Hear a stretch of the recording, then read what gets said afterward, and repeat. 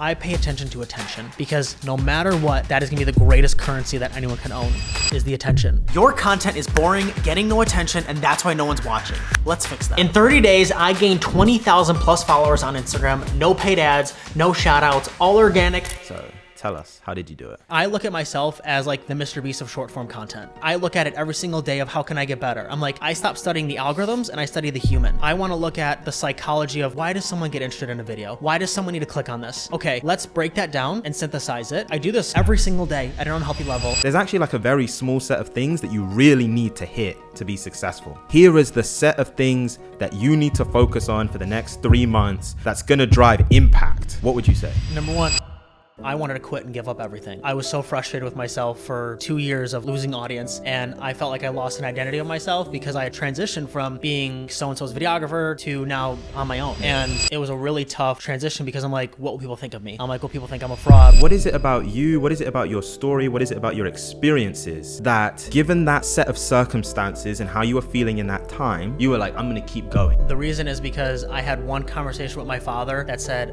I don't want to become a doctor because of you. That was the hardest thing I ever had to do in my life. And that moment, anything else that I did that was scary, I'm like, this isn't as scary. Emotion, curiosity, plus relevance, like that's a viral hook. And the other switch that I made, which has been huge, is delivering immediately. The one tip that I learned from Mr. Beast, and this has been an unlock, is... Before we get into the video, YouTube analytics say that 90% of you guys are not subscribed to the channel. If you want to see even bigger guests, better conversations, please subscribe. It really helps us grow the podcast. And with that, onto the video. The Callum Johnson Show. On today's episode, we have Enrico Incarnati. Enrico, welcome to the show, man. Thank you. Thank you for having me. It's a pleasure to have you on. I was telling you before we even started, like, I've been following your Instagram. You've been giving me a lot of game on like how to do reels, like how to grow an audience. And I think the thing that stood out about you, you say things in like a level of detail that I can tell you really do it.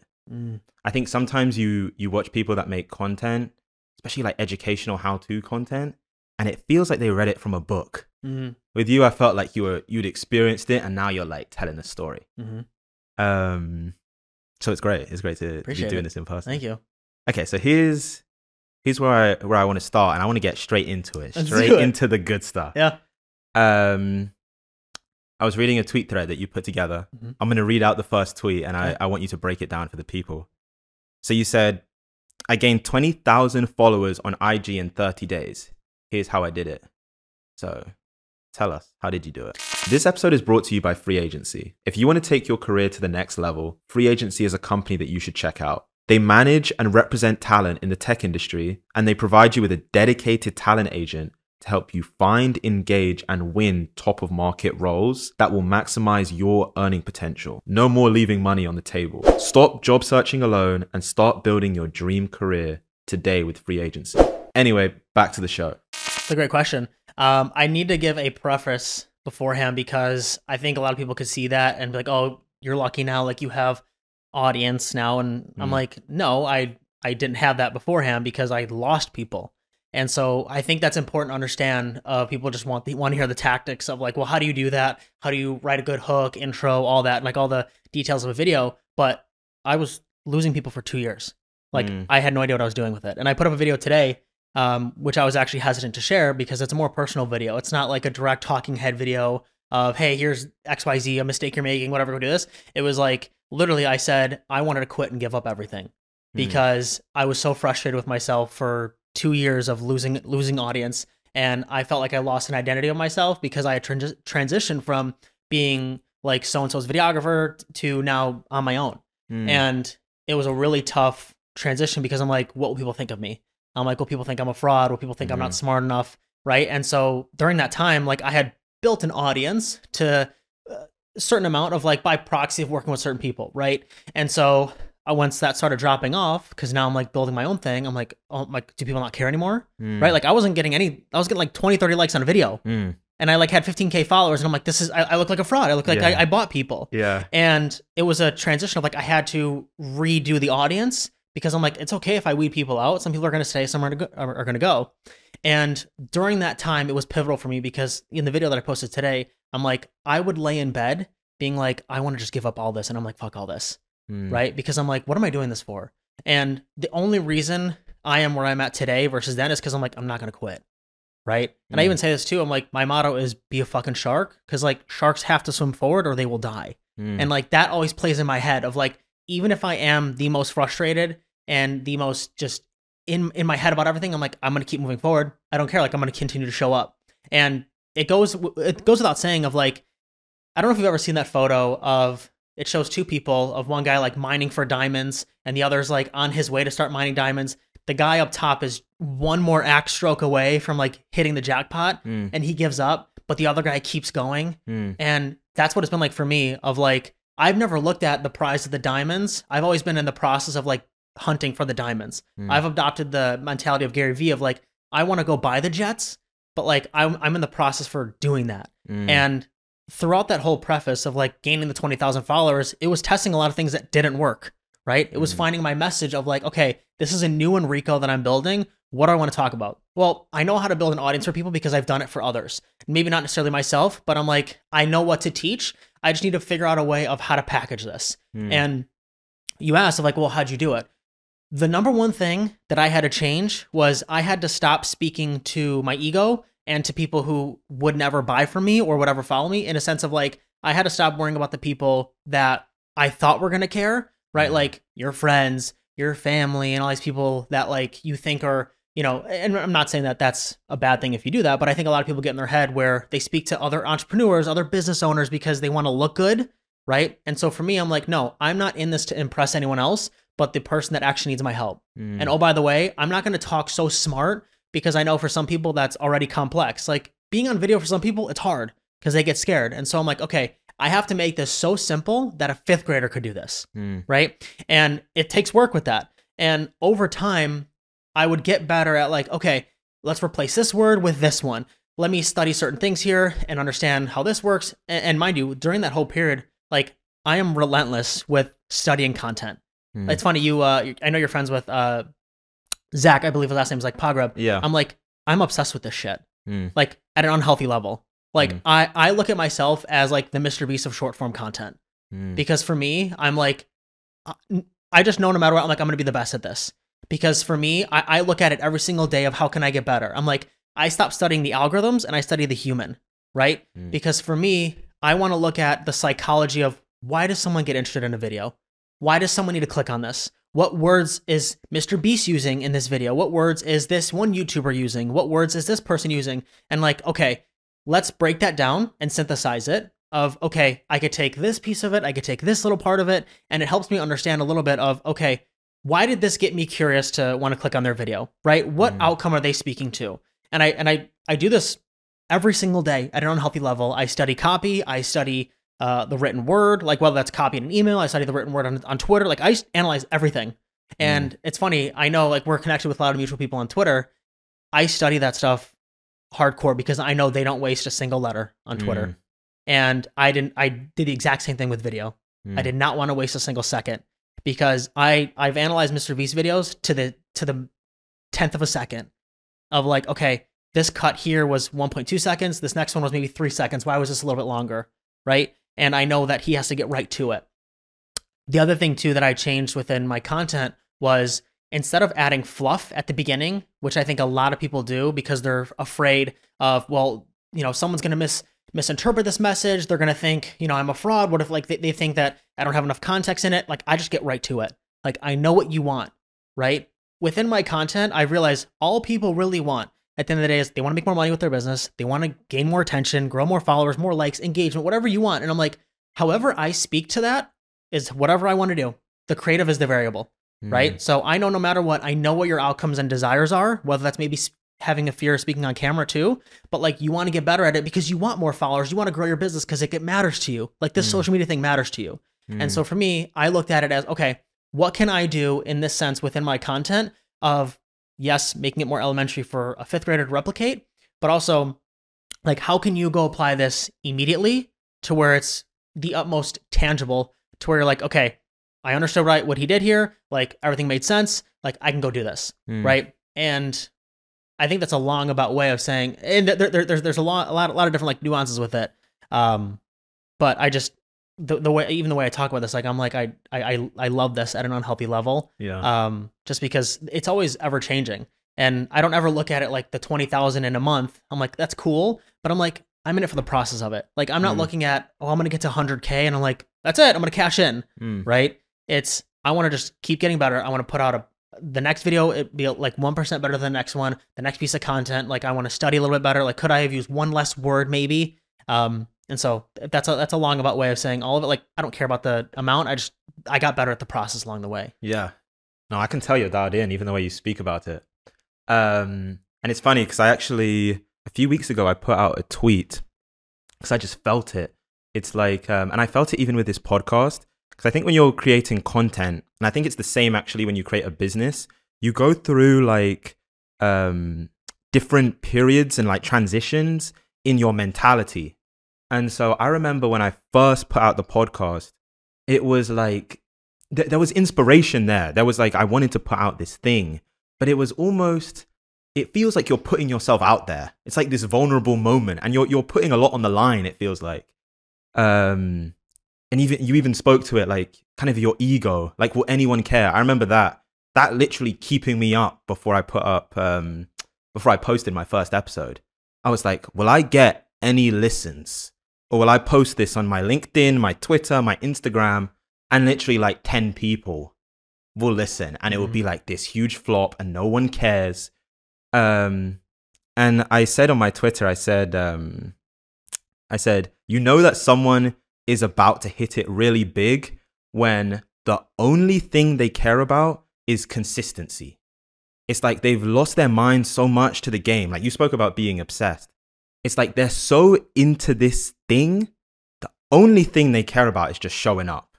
They ain't even looking really at the scoreboard. I've even heard like top level athletes like Kobe Bryant, Michael Jordan talk about this, where they're like, there's almost like a disassociation with the result. All they care about is like their practice. It's just showing up, putting their shots up. You know what? Before we get really deep into like the video content stuff and like the strategies and the tactics, I actually want to talk about your story, because you said something which I feel like every entrepreneur, anyone that's trying to achieve something special, something meaningful in their life, has experienced, which is this pivotal moment where you've put yourself out there, you've done this thing, you've challenged yourself, and it's just not really working as you expect. You're not getting the results. And you've reached this point where, you know, you've gone back to the drawing board. You've tried some different shit, and you've gone back to the audience, or you've gone back to your customer, and it's still nothing. And you're disillusioned. You're just done with it. And you're like, okay, you kind of have that thought of like, maybe this just isn't my thing. And I think kind of what separates the people that succeeded is they just kept pushing anyway. And so I'm kind of a nerd when it comes to this stuff. Like, I love to get into the psychology of it. When you're in that moment and you're disillusioned and you're thinking this isn't working and you're literally losing followers, because I think a lot of people even think, they just think about their followers being stagnant, right? Like they're not growing. They don't think about actually losing. That's even worse, right? I want to know, what is it about you? What is it about your story? What is it about your experiences that, given that set of circumstances and how you were feeling in that time, you were like, I'm going to keep going? Like, what did that for you? The reason is because I had one conversation with my father that said, I don't want to become a doctor because of you. And that was the hardest thing I ever had to do in my life. And that moment, anything else that I did that was scary, I'm like, this isn't as scary, right? Because for me, I'm like, that was the biggest fear I had, was facing my father of, I don't want to be a doctor for you because this is your dream, not mine. And it started back, I mean, I don't know how deep you want to get into it, but like it started back in high school. I was 17 years old and I'd become a certified nursing assistant because I want to be a doctor, right? And it's funny, I've told this before, but when I was a sophomore in high school, we had a test. It was called like a explore test, like a plan test. Because you know how you take like an ACT test and like there's a, I forget what the other one is after that, but the test beforehand leading up to it is called like an explore test. And this was just more of a career interest test. I would rig that test so I could go home to show my dad on paper I'm supposed to be a doctor. I didn't answer what felt right for Enrico of like, oh, it's one of those tests where, you can pick, are like, how likely are you to want to do arts? Right. And it's like, I would select the least one because I'm like, that's not what a doctor would do. Right. It's like, how interested are you in science? Extremely interested, because that's what a doctor would be in. Right. Because I wanted the results to show when I went home to my dad of like, see, dad, like I'm supposed to be a doctor. Right. I almost like took the identity of this is what I was supposed to be by proxy of like what my father wanted. And I lost my identity there. And it was interesting because every time I would face like my dad's friends, they're always like, oh, like you're Enrico the doctor. And I'm like, I'm 17. I'm like, I have like 10 years, if not even 15 years until I get that. Right. But it was every interaction became that. And it became the standard of like, I'm going to be a doctor. And like at 17, like it's a lot of pressure of, I'm like, I don't even know if I want this anymore. Right. Like, it didn't hit me until college. So obviously, like I said, 17, I became a certified nursing assistant, worked in a nursing home, and I was like, I'm doing it, and I took like advanced placement chemistry the following year, which I can't stand chemistry. I mean, if you like chemistry, amazing. I love that for you. I hate it. I can't stand it. Yeah. And the year following, I enrolled at DePaul University in Chicago, and I was in, health sciences, like pre-med major, and I took chemistry class again. And I had a lab at night because it was a lab component to the in-class component too. And my lab was at 9 p.m., or I think it ended at 9 p.m. And there was one moment where I was walking home, like I was walking to the gym actually from lab, and I saw a piece of content from Gary Vee. And this was the most life-changing piece of content ever. The piece of content said, I would rather you spend the next 2 to 3 years doing what you want to do, not pleasing your parents, versus the next 80 doing what they want you to do and resenting them. And I'm like, fuck. I'm like, that's what I'm doing. I'm like, I can't do this anymore. And I don't know what it was one of those where he said everything without having to say much at all. Like he summed up everything that I was feeling in that piece of content. And I had to tell my father, I don't want to do this anymore.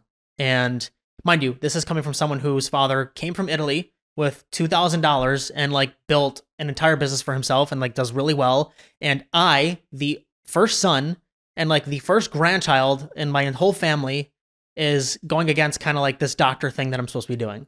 Like I'm going against kind of the standard, right?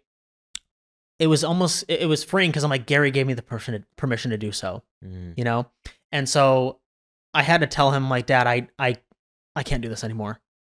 And he's like, okay, like, what are you going to do now? And I'm like, I don't know, but I'll figure it out. Like, give me a year, I'll figure it out. Mind you, he had every right to be upset because he's like, we're paying how much money for you to be in school, for you to figure it out? Like, and I'm like, just give me a year. I don't know, but let me just try. So it's funny because we've talked about like identity, and even before we started, like I've had to go through this. Like, I didn't know who I was anymore. I genuinely didn't. I had to go through a lot of like, just mental blocks because I'm like, I was supposed to be a doctor. Now I'm like a communications major. I was taking like journalism classes. I was again like just figuring it out. I'm like, I don't know what I want, but I know what I don't want. And that was the key. I'm like, I know what I don't want. So that gives me a lot more clarity, even if I don't know yet. Right. And so at this point, I was trying to find like things that I like to do. Right. And there wasn't a lot for me at school because I'm like, okay, my girlfriend at the time, she was going to become, an accountant at like a major firm. And I'm like, fuck, who am I? I'm like, I'm going to be nothing. Like, I'm not going to be a doctor anymore. I'm not going to be this person that's going to have this nice lifestyle that comes with a doctor. Right. And it was funny because like my father associated the salary that a doctor would make with my status of like, oh, you're going to make $300,000-$400,000 comfortably. Right. And I always had that in the back of my mind of like, I'm not going to please him. Right. And I'm like, it's not going to do well for me. There came a point where it was, after my time telling him of like, I switched majors and everything. It's funny. I have the photo on my phone of like me in the gym, and I posted on my Instagram story a while ago of like, I didn't say anything, but I was just at the gym and like, I kind of had my arm over the bar and I just kind of shot a photo like in the squat rack. I was just done with life. I really was. Cause I'm like, no matter what I do from here on out, I feel like I'm not going to please my father, and I feel like he's not going to look at me the same. And it was at that time where I attempted suicide, which is why I have this tattoo on my wrist which says Forza, which in Italian means strength. I was just literally done, because I'm like, I don't want to do this. I'm like, I couldn't fathom crawling out of a hole of like, not, it was just weird. Of like, I couldn't fathom crawling out of a hole of this depth of like, wow, you were supposed to be this and now you're here. Right. And it's like, I had to crawl. I literally, I'm like, I could not fathom getting out of there, of like, even no matter how long it took me, it's always gonna be in the back of his mind of like, you could have been a doctor. And so that moment was like a real, just like a, you can do this, you know? And I leaned more into fitness at that time, because I'm like, this is the one thing for me where, you know, I like it. It's comforting for me. I always gravitated towards going to the gym over my chemistry lab. And I found more people in the fitness space. Obviously, it's just when you get into fitness, you go on YouTube, you search stuff, right? I found 2 people that I resonated with. It was Christian Guzman, who was the owner of Athlete Athletics, and Max Tuning. And Christian, really, he was another one that gave me more permission to just kind of do it. And he left college, he left TCU he was vlogging and everything. And I'm like, I could do this. And it was funny. I was working at my school's gym at the time, and I was doing Snapchat videos on my phone, like in my apartment, just giving like fitness tips, whatever. And my girlfriend that I had at the time, she was like, why don't you make YouTube videos on this? And I'm like, all right. So that weekend, I went and bought a camera, like a GoPro, and I started filming myself. No idea what I was doing, no idea how to edit, nothing, but I'm like, I'm just going to figure it out. Like, I'm just going to do this. I'm like, I want to, right? And I put out a few videos, whatnot, and then upgraded to getting a camera, saved money, like bought a Rode microphone. I'm like, I'm legit, I'm a YouTuber now, right? Yeah. And I was just vlogging my day to day. Like, I would skip classes to go get a time lapse for my vlog, because I'm like, Casey Neistat vlogs, and I loved his storytelling, and I just paid attention to everything he was doing. And I'm like, well, if Casey's doing it, I'm gonna go do it. And I'm like, fuck school, right? Because I was more drawn to that, like the filming and the art side of it, because I'm like, I like this, right? Like, this is the one thing that I have the control over, of like, I can tell the story how I want, right? As I'm rewriting my own, I can tell however stories I want to tell. And that was a real powerful thing for me, because I'm like, okay, I want to do this filming thing. And, you know, over time, as you vlog and whatnot, I was just like following Christian. Christian was holding a summer shredding competition, which all that meant was from March until June, you would do like a 3-month competition to see like, you know, who can get like shredded. And it was more of like a weight loss challenge type thing. And at the end of it, you'd go to Houston and you'd fly to his gym, and like you'd celebrate with everyone who like got shredded with you and whatnot. And so I did it and flew to Houston that day. Celebrate with everyone. And there was a man who I met there, who his name is Zach Rushlow, who on Instagram, he's the Flexible Dieting Lifestyle. And we connected, and I'm like, man, I love like all the recipes you post. Like, he makes a lot of macro friendly recipes for people in the fitness space and anyone that wants to like eat healthier and put a spin on things. And he's like, yeah, man, I appreciate it. You know, and he like, let's connect. We connected on DM. He sent me like his recipe book, whatever. And we just kind of stayed in touch a little bit. So when I went back to Chicago, he put out on his Instagram story that he was looking for a videographer. And I'm like, hey man, like, I'd love this opportunity. You know, I'm like, I'd love to do it. He was looking for a videographer to come to go with him to LA for 5 days to film. And he was like, hey man, like, you know, why should I choose you? There's 2 other people that have more experience. I'm like, I'll work harder than both of them. Like both of them combined, I'll work harder than both of them. Like, I'll figure it out. And he's like, all right, like, can you find a ticket here and find your way here? I'm like, yep. So 2 days later, I bought a ticket to LA, and I was there. The kicker with all this, I had surgery 2 weeks prior on my hip because I tore my hip labral from squatting. I was in no position to be flying or sitting or traveling because I was on crutches. But I'm like, I wanted this so fucking bad. I'm like, I'm going to do it. I'm like, I don't care if I'm in pain. Like, my mom and dad were even like, you literally can't go because you have surgery. I'm like, no, I am going to go because I want this. And worked with him for the next 5 days. And that turned into a full-time opportunity with him, to where I moved from Chicago to then fly to Austin, Texas to live there. And I worked with Zach for the next year. And the other thing now is, after my time with Zach, I moved back home to Chicago. And again, I was like figuring out again, right? It was like that whole identity of like, I went up, and like now I kind of went down again of like, now what am I going to do? You know, it was more of like I like to look at it as like an internship type thing. I worked with him, and I went back home and I'm like, what am I going to do now? Like, people know me as Zach's videographer. I'm like, shit, like, what are they going to think of me? And I've never said this to people really. I mean, I said it a couple times, but like, I went to go work at Whole Foods because I needed money. Like, I needed, so I was a cashier for like 6 months at Whole Foods.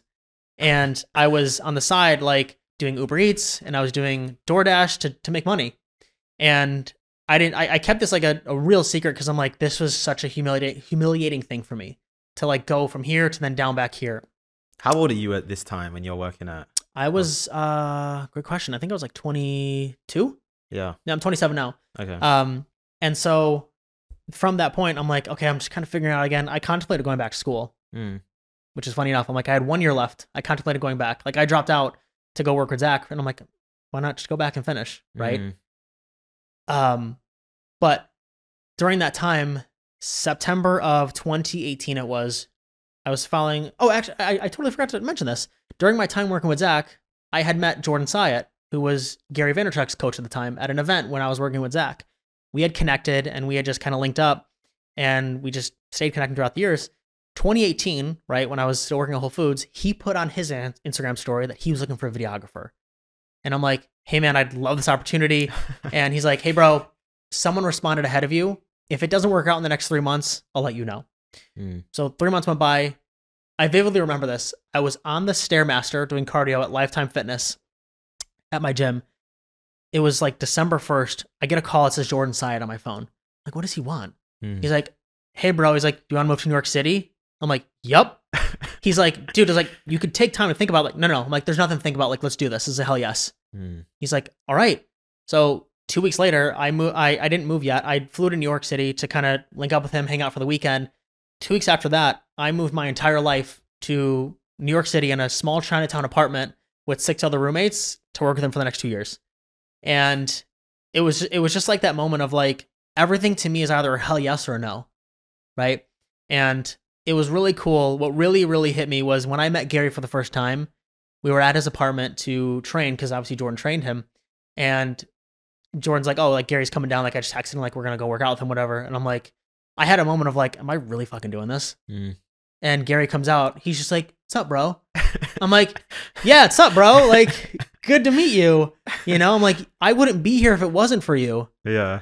Like, I think back, and I sometimes I get emotional about this. I'm like, your one piece of content changed my entire life to now I am standing right in front of you working out with you. I'm like, this doesn't make any sense. Right. And I worked with Jordan until 2020, and end of 2020 is when I moved on to doing my own thing full time now, which I do consultancy for people, like for their social and everything.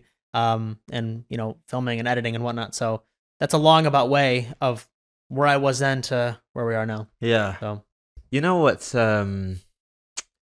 it's interesting because even with this podcast, we have conversations with so many different types of guests, and I'll think, and even people will ask me, they're like, what unifies it? Like, what is the central concept that you're trying to push to your audience? And I really hope, I think there's so many people, to your point, that they're burdened by expectation. And it's not even their own expectation. It's the expectation of their friends, of their circle from where they like grew up, from their parents, just from their environment.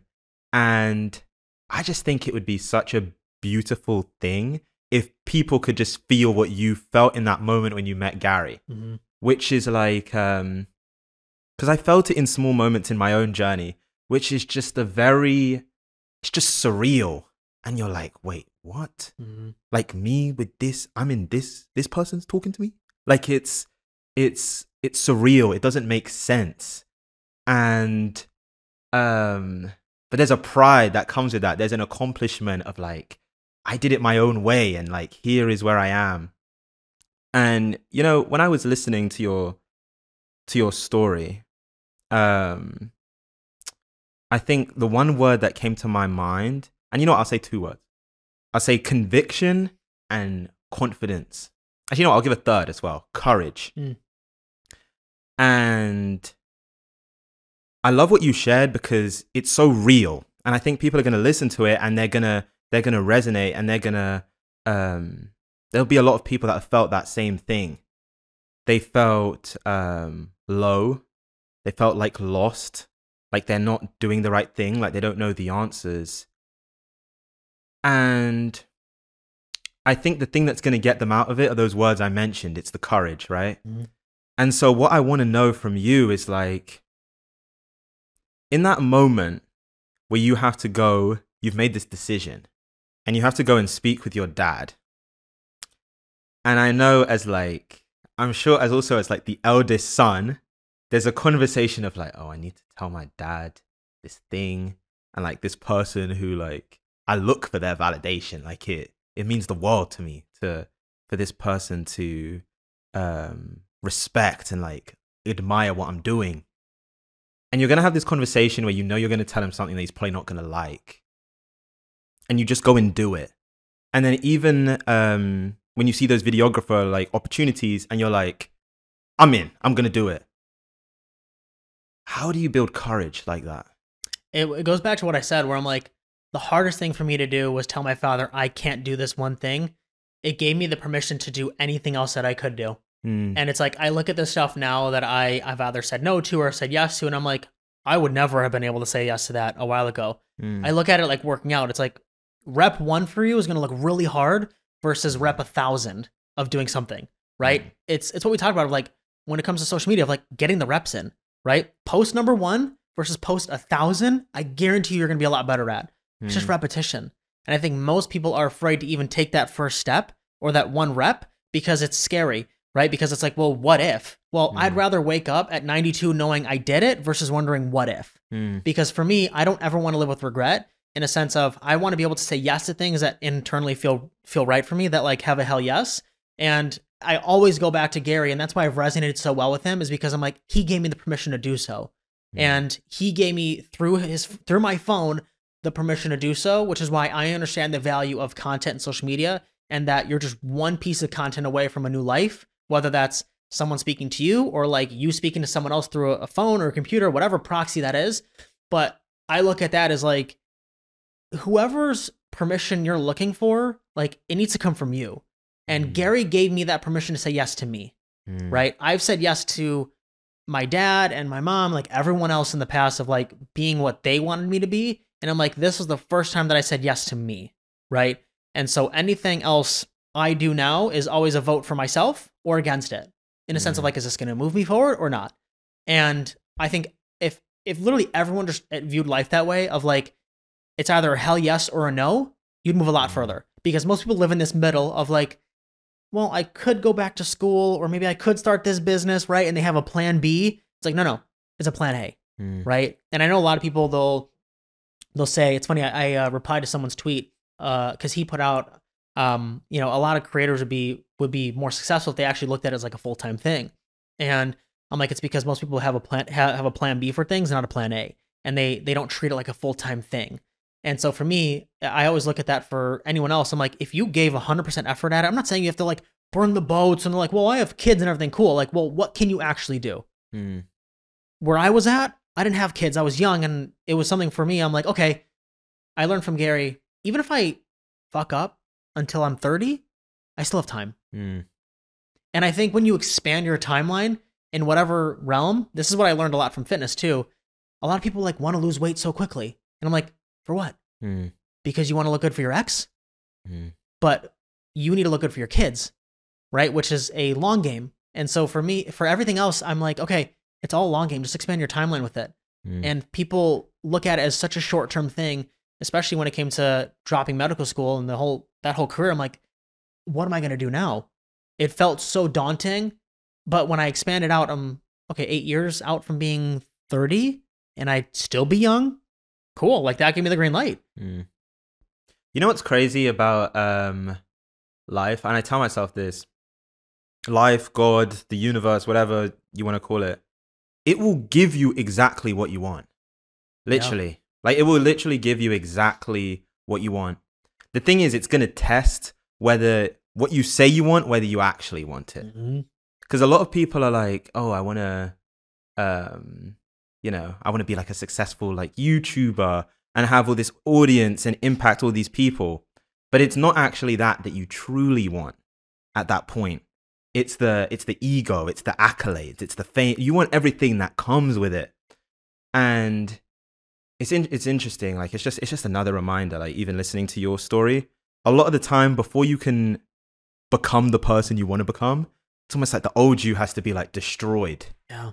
And sometimes life, it's like, it's tough when you're going through it because it won't leave a trace of the old you. It's like, and as you're going through it, you're like, this is tough, man. This is like one thing after the other. Did you have a moment that like it felt like that? It's funny. Yesterday, my girlfriend and I were walking in the city. Yeah. And because like now I live in Dallas, and so I had to walk through the old parts where I used to like habit of this coffee shop I used to work at and whatever. I've had to do that in the past where I went to my school and I had to give myself permission that it was okay that I left. And like I had to give myself permission yesterday that like it was okay that I grew up.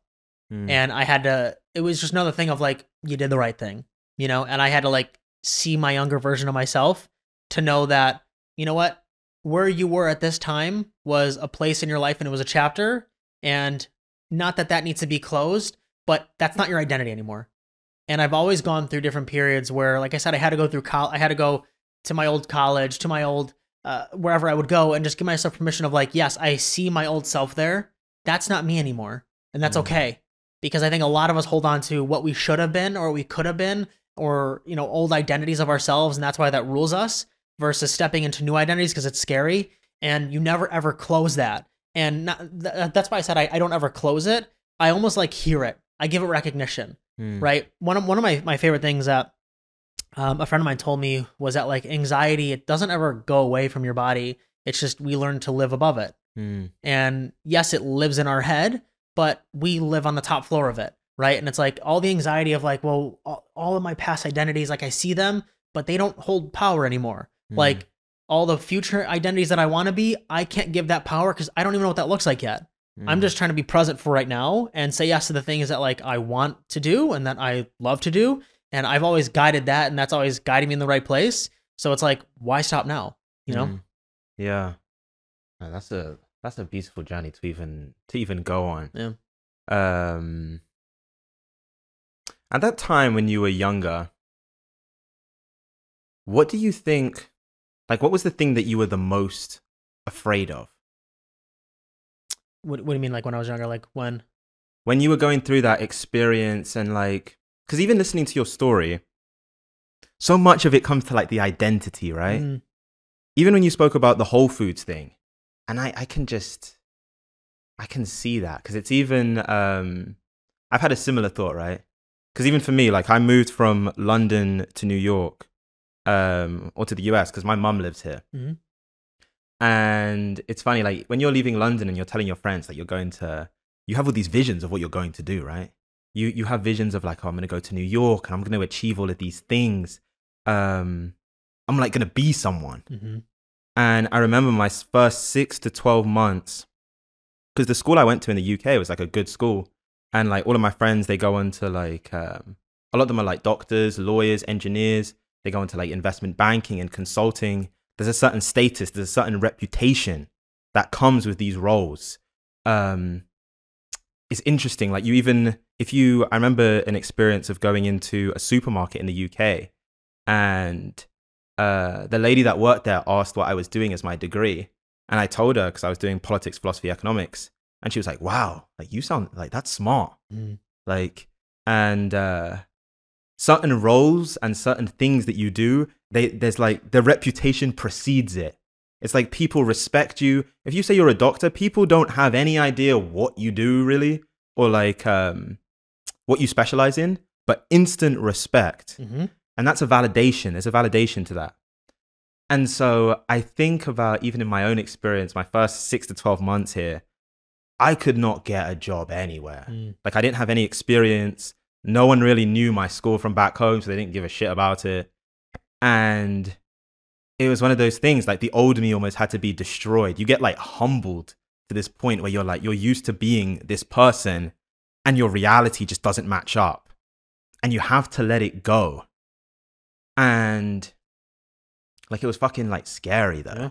Like, it's like, it's scary to be like, maybe I was wrong. Mm-hmm. Like, you make this bet on yourself. Like, what if you were wrong? Yeah. And so that's why I asked for you, like, even in those moments, and you can choose the moment actually. Yeah. But like, what were you just afraid of? I think a big part of it was like acceptance. And I'll tell you this. One of the scariest things for me, I don't know why, but when I worked with Jordan, I was almost worried that he would judge me on my last working relationship with Zach because they knew each other, right? He didn't care. And I think for me, I held on to that of like, are you going to judge me by my last at bat, my last shot, right? Like, I look at like, if we want to talk about like Kobe basketball, like, I think people focus too much on like, oh, you missed the last three, like you ruined the game, but you had a Hall of Fame career, right? It's like, I think we focus so much on that last effort, like our last at bat, our last post, or whatever that is, right? And I think for me, it was just like like you just move on to the next. Like, no one really actually cares that much. We care because it hurts and it's an ego hit, but like no one really cares that much, right? It's funny. I think right now, like one of the biggest like trending things is like, because the LSU Iowa basketball game just happened, like people like talking like the you can't see me thing. Yeah. I'm like, in a week, no one's gonna care. I'm like people move on. And that's one thing that I've realized is I'm like, people don't actually care that much. And this isn't to be like, talk negative about it, but it's just like people are living their own life. And at the end of the day, I look at that as like, we focus so heavily on, oh my God, people are going to be judging me by this. And like my Instagram feed doesn't look aesthetic, right? I deal with a lot of people like that. Or, they're going to worry about like what I used to do or who I used to hang out with or whatever. It's just like, okay. And like you outgrew that. And I think for me, it was like a big acceptance thing of like, okay, is this person going to accept me for who I am now? Right? I always like to say, I want to leave people in a better place than when I found them. And I don't look at anyone different of like, oh, you went to this school? Cool. You're better off because you went to Harvard. I'm like, I don't care. Like, are you a good person or not? Like, do you embody the same qualities and traits that I care about? Cool. Then we match. And I think in this day and age, the degree, like you mentioned, like having the college degree, the backing, like, that doesn't hold as much weight. You said like, oh, I'm in politics, economics, like, cool. But I think nowadays, like a lot more other, like social media is the thing for a lot of young kids. Like they want to do that. And it's like being a YouTuber was thought of as being a joke. I'm like, well, Mr. Beast is about to be the first billionaire. And it's a level of acceptance of, I always look at people like, what are they doing? I'm like, Mr. Beast left high school and he spent 10,000 hours obsessing over YouTube. And I'm like, but he accepted himself first, right? And so every single time it has to be you have to accept you for what you do. And whether that's like, if I stay up later to work more or to read more into content, like, is my girlfriend gonna be upset? And I'm like, well, I've communicated with her that like, I might do that because I love this, but I'm accepting me. I'm not worried about like, oh man, like I didn't spend enough time with her last night now. Like she's gonna be mad at me today. Like, no, I'll make up for it. But it's gonna come within like checks and balances of like, I'm gonna give more to this sometimes and then less here and then more here and so it just comes with like, you know what, this is who I am, right? And I take a lot from Gary because I'm like, he's just himself unapologetically and doesn't care. Like he's gonna do what makes him happy. It was really, really funny. We were at an event I was at an event filming Jordan, and I have a photo of it. It was a charity event that Gary was at. A lot of like, high level influencers and a lot of like big time people, and like Gary just left. He's like, all right, I'm done. I'm going to go home. I'm tired. And I'm like, but aren't you worried? Like people are going to like say, oh, Gary didn't stay later. Like, I can't believe he would leave early. It's like, no, he did what he wanted to at that time. Like that's what was best for him. Cause he's like, I can't give anymore. I'm tired. And he just did what he wanted. And again, it comes back to like that just acceptance of people aren't going to care about what you did in the past. It's like only you do more because that sits within you. But it comes to back what we said of like, you have to reconcile with that yourself. You know what? I remember hearing this quote from Nipsey Hussle. He said this. He said, "Would you rather be at peace with yourself and at war with the world, or at war with yourself and peace with the world?" Oof. And for so many people, especially when you're younger, you're at peace with the world. There's so many people like the world loves you, but in your own mind, you're like, "This isn't it. This isn't it." And it's funny because I left my job about 6-7 weeks ago to do this podcast full time. And I tell people it's the hardest I've ever worked. Like, you're working every day, and it's not even just about the hours, it's like the mental toll, because you almost lose your mind to this game. Like, you're always thinking about it. Even the way that I consume other content, it's through the lens of this podcast. I remember one experience going to, I was at a Super Bowl like watching party with my friends, and I remember it got to the second half, and I just had a thought in my head. I was like, why am I here? Like, I shouldn't be here. Like, I should be growing my business. I should be doing my podcast. Like, there's a toll to it. But I've woken up every day, and there's just a comfort in like, I'm doing my thing. And that's why even it's called the Callum Johnson Show. This is just me. Like, this is just it. And there's such a comfort in that. You don't even care so much about the results anymore. There's just a comfort in doing you. You know, I want to get into the Gary stuff. Yeah. Because I think the interesting thing with Gary, and I've followed him. What are we in 2023? I've probably followed him since, I'd say, like 2016, 2015, like a long time. And I remember the first time I heard him was actually on a podcast called Brilliant Idiots with Andrew Schultz and Charlemagne the God. And I remember when I first heard him, I was like, I have never heard a man speak with such conviction. He was talking about like legacy. He's like, I only care about legacy. I don't even care about what I'm doing right now. He's like, watch what I'm doing when I'm 80. I was like, wow, no one really talks like this at this time. Yeah. I'm curious. And I think the interesting thing about Gary is like, a lot of his life, we see it because of the content. But for someone that was behind the scenes, and for someone that kind of, you get to see like those quieter moments when like the camera's not on. Like, what is he really like? He's literally himself, in a sense of like, he is answering comments, like in between sets, working out, like he's responding to people, he's posting on Instagram story, like he's doing like the things that people like, oh, you have someone else. Like, he's actually doing it because he cares about that. Like, that's a legacy thing for him. Like, when he's off camera, he's himself. He's calm. Like, he's chill. Like, I have a clip. I don't think I've never posted about it. It's funny. Like, he was stretching out. Like, he was training legs that day, and he's like stretching out. He's like, he looks at me. He's like, "Do you do legs?" I'm like, "Yeah." He's like, a lot of people look like Christmas trees. Like, they have like small legs, right? Like, they need to train legs more. I'm like, I know. I'm like, I see it. Trust me. He's like, yeah. Like, people they need to train legs more. You know, it's just like a funny thing like that where he's just like, yeah, you do legs? I'm like, yes, I do legs, Gary. Thank you. But like, it's just those little moments of like, he's just himself in that sense, right? Like, I haven't been around him a whole ton because my main focus was Jordan, right? But the times in which I was, I'm like, he's just him. Like, he wants to like move with speed and just move unapologetically, right? Like, if he can't work out that day, he's just like, yo, I can't do it today. Like, that's it. There's no like, oh, I'm gonna regret this later. Like, if I can fit it in later, cool. But otherwise, like, his day is like, from what I know, like extremely regimented, right? And he doesn't beat himself up about it. Like, he doesn't like I said, he doesn't look at his L's. It's just like, cool, I couldn't do it. That's fine. Like, it's not a big deal, you know? And that's why I've gravitated so much to him, is what you said about the legacy thing. And we talked about like on the podcast, so just like being consistent. Like, I can't fathom a day now where I'm like, I'm not showing up on social because it matters to me.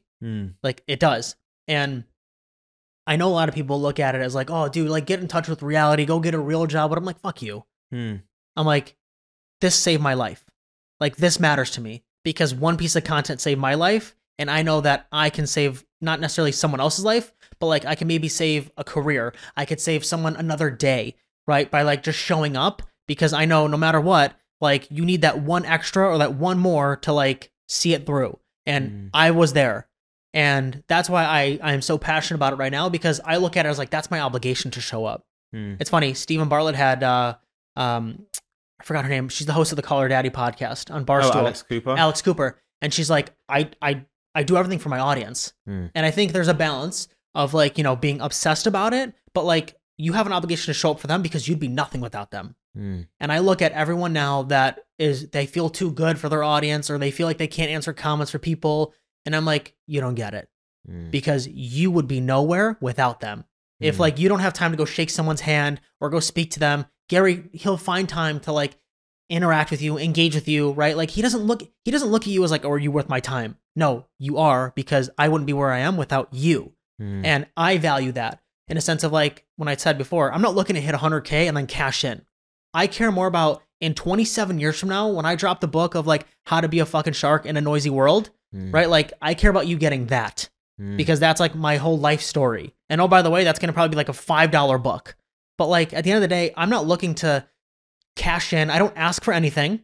I've never done so. I've never needed to. Like, knock on wood, I'm blessed for that, right? But like, I just genuinely come from a place of like, I want to give so much more to you at an unhealthy level, at such a disproportionate amount to you that like you just go do whatever. I'm not looking for anything in return. I have zero expectation on like, oh well, I gave you this piece of content, buy from me. No, like, because then that's me giving with a hidden agenda of like receiving. I genuinely want to give to you because I want you to go apply this to go be better. Like you give me a massive comment. You're like, you're spitting game on like reels and stuff. Cool. Like I'm not asking you for anything. Like I've never been like, hey Callum, like I've helped you in this video. Cool. Like what's your credit card number? Right? Because I'm like, dude, like amazing. Like go win. Like I want you to. Right? Like that's just for me of like, I care more about how that looks in the long game of whatever that may be of, wow, like you really helped me here. And I truly do appreciate that. Like, thank you. You know what's crazy? Even if you thought about it purely from a selfish point of view, think how much value you just created. Like even think about for Gary, right? Like how many up and coming entrepreneurs are like, the reason I'm doing content or the reason I'm doing this business is because I watched him. And one of those guys will be like running shit and they'll be like, that guy is the reason. Even if you just purely thought it, not even trying to help anyone, just like purely selfish. Think about the value. Like it's probably at Gary's point, it's like millions of people. Like I'm listening to the guy in London on my way like to school on the bus. Like it's the content game is it's crazy that you can touch people like that. You know what? I want to for people that want to get into like video and being a videographer from your vantage point now, because you got some very cool opportunities. How can someone get into that? How can someone get the opportunities? And then also, how can someone start to sharpen their skill set and be someone? Because this is the thing about life, right? It's not just about getting the opportunity. You need to deliver. The work actually really starts after you get the opportunity. So how can someone nail both of that? The getting the right opportunities and then also having the skill set sharp enough where it's like, I'm going to crush this. I think getting the opportunities, it relates to D-Rock a little bit where, I mean, he and I are friends too, where he's like, I just wanted to work for Gary. Like I made stuff for him for free. No expectation of like, hey man, if you just enjoyed this video, like go post it, you know? And like, he genuinely just wanted to give him something because he liked what he had to say on some podcast or wherever he was speaking. He's like, hey man, I really resonate with you. And like, look where it's gotten him now. And I think a lot of people would be better off. And it's so crazy. I get so many DMs now where it's like, hey, oh, we can edit these clips for you. You know, if you want, like we're a clips agency, whatever. And I'm like, so go do it. Like go find my content and then show it to me instead of telling me you can do stuff. I think so many people are about talking. I'm like, show me you can do it. And a lot of videographers do the exact same way. Like, oh, hey man, like I'd love an opportunity for you, whatever. Cool. Like go pull some of the content that I've had, wherever that is, and like show me something. Like that's how I look at anything right now is like, if you want to really stand out as a videographer right now, because it's noisy, it's a noisy space. I'm like, show me something that you can do that actually helps move the needle forward. And if a lot of videographers stop looking at like, oh, how can I make the most flashy thing in the world to where I put all these transitions, these edits, whatever. I'm like, no. Like that doesn't help move anything forward for me. How can you maybe go find a podcast for someone or a YouTube video someone was on and like, hey man, I found 5 clips that I think you'd really love like to post on Instagram. Like, let me know what you think about it. Right? Cool. Like they would appreciate that more than anything. And like, even if they do use them and like you don't work with them, they'll remember. Like I always would, I would care more about you making a memorable impression of like, wow, like you went out of your way to go find these clips for me and let me use them. I will always remember that. Like, even if I'm not in a place to like hire you or not necessarily work with you right now, I'm like, you're the first person I want when that time comes.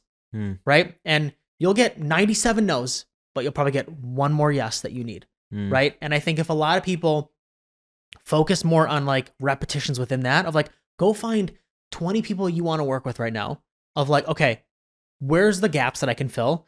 ooh, they're not showing up as much here on TikTok. Ooh, I can find clips for them. Hey, I found 7 clips for you to post on TikTok. Like, let me know what you think about them. They'd be much more appreciative because they're like, oh, you're right. I don't have time to post on TikTok. Like, would you want to do that for me and find clips? Like, that's an opportunity now. Or like, hey, I actually am not making a lot of YouTube content. I've been kind of looking for a videographer, but I just don't really know. I mean, oh, you're local. Like, would you want to like maybe do a test shoot? Like, you never know where that could go. Like, I said yes to Zach just because I'm like, I want this because I felt connection to him because I had followed him for the last 3 months. And I'm like, this was a hell yes for me. I wasn't being like, hey man, like, when am I getting paid? I'm like, no, I want to work for you because like I enjoy what you do. And like that was the first and foremost thing. Yes, I understand nowadays where it's like I got bills to pay. Cool. Like I understand that. Like if you're at a place to be able to do that, which I was, that's why I only ever speak from experience. Like you need to go do that. Go take advantage of that. But if you really want this, like if you really want this social to be your outlet, you can find gaps in your day to be able to find gaps for other people to serve them and make that a lucrative thing.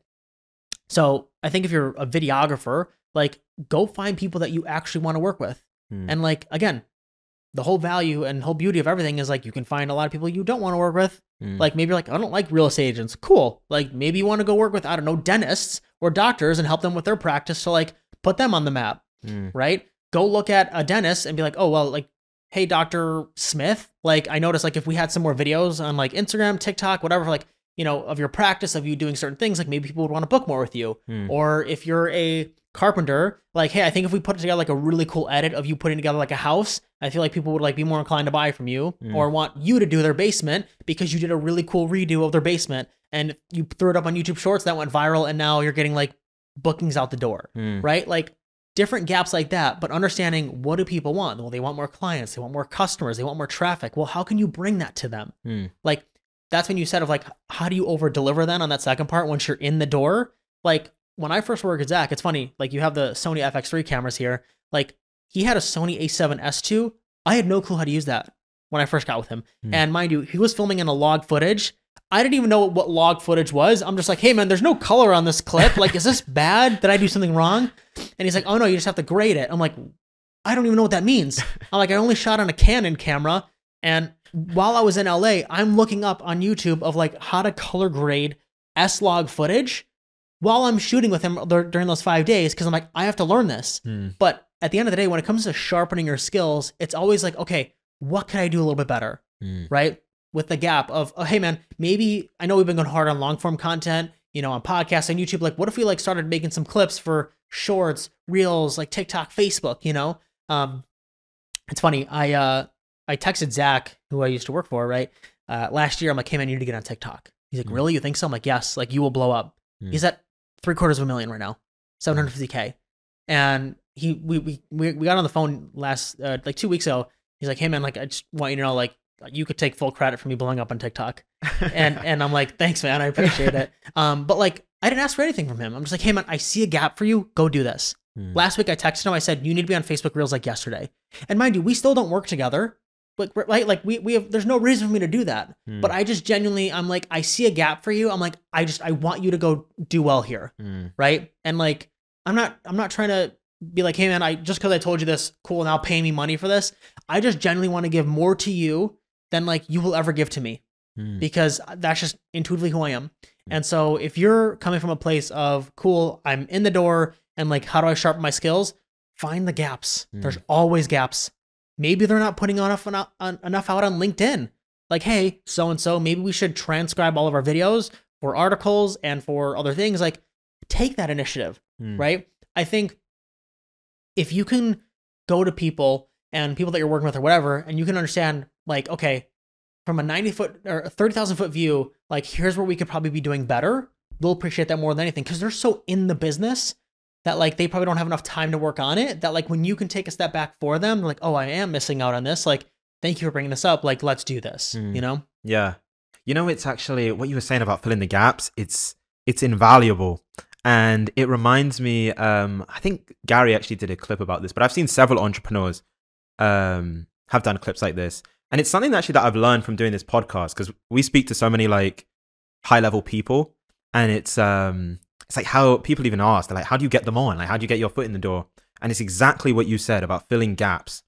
And I remember Gary talking about, he's like, a lot of people will like reach out to me and offer to work for free. And like, they think that's like helping me. It's like, I don't care. Like, that doesn't help me if you offer to work for free.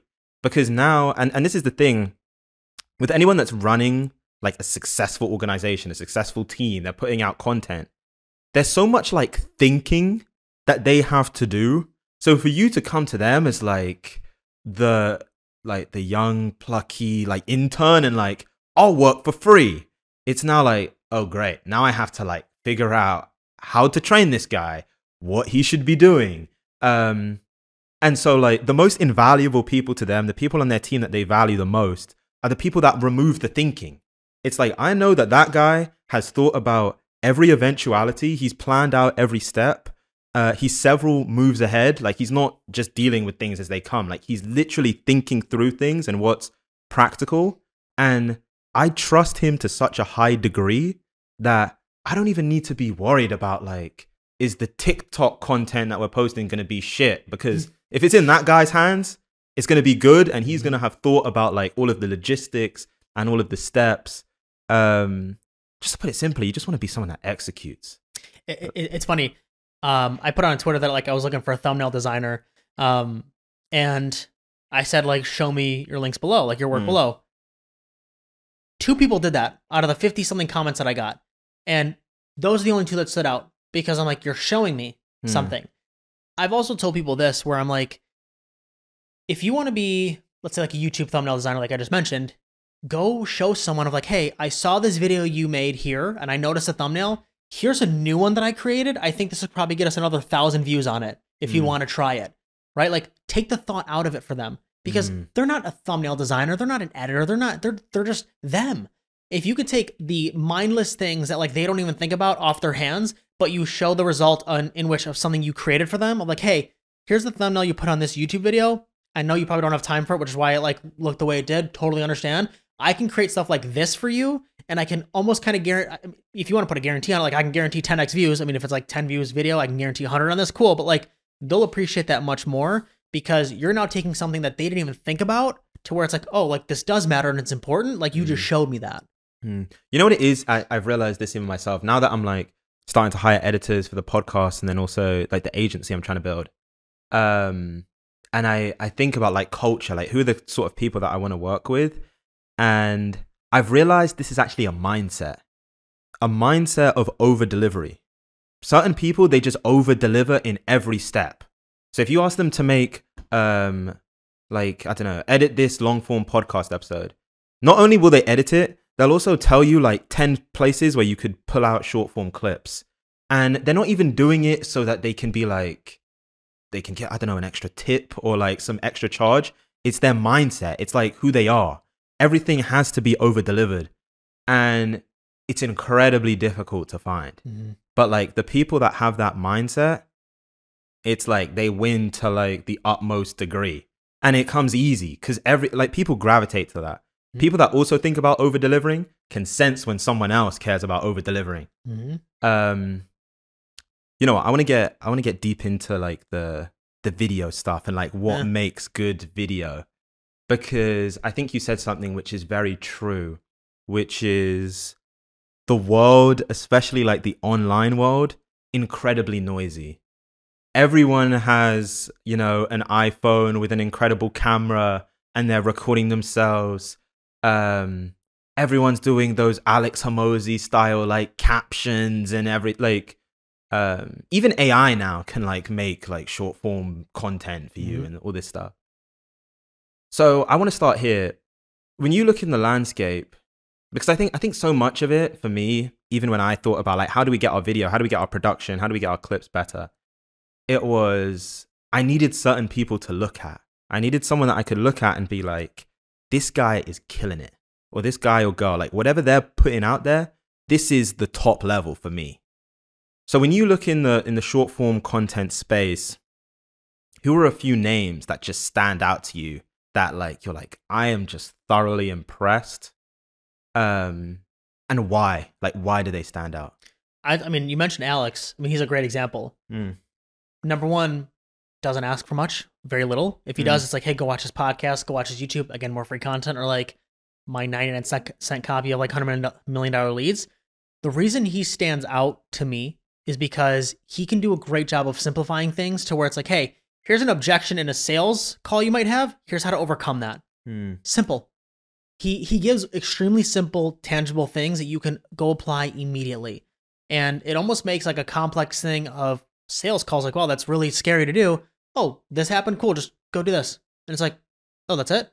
You know what I mean? And I think he does such a good job of simplifying things that people would look at complex as simple. And again, simple, not easy. Because I think if you can make something simple, then it makes it easier, but it's still not easy.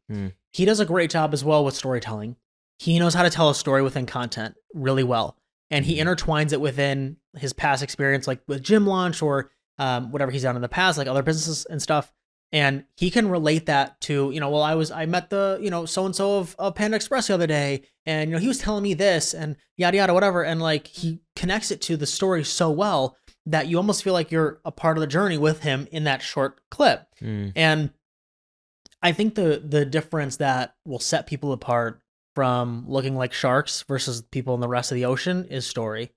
Because I think a lot of people look at content right now as, well, I have the captions on, I'm like, looks good. Cool, but like, you look like everyone else though.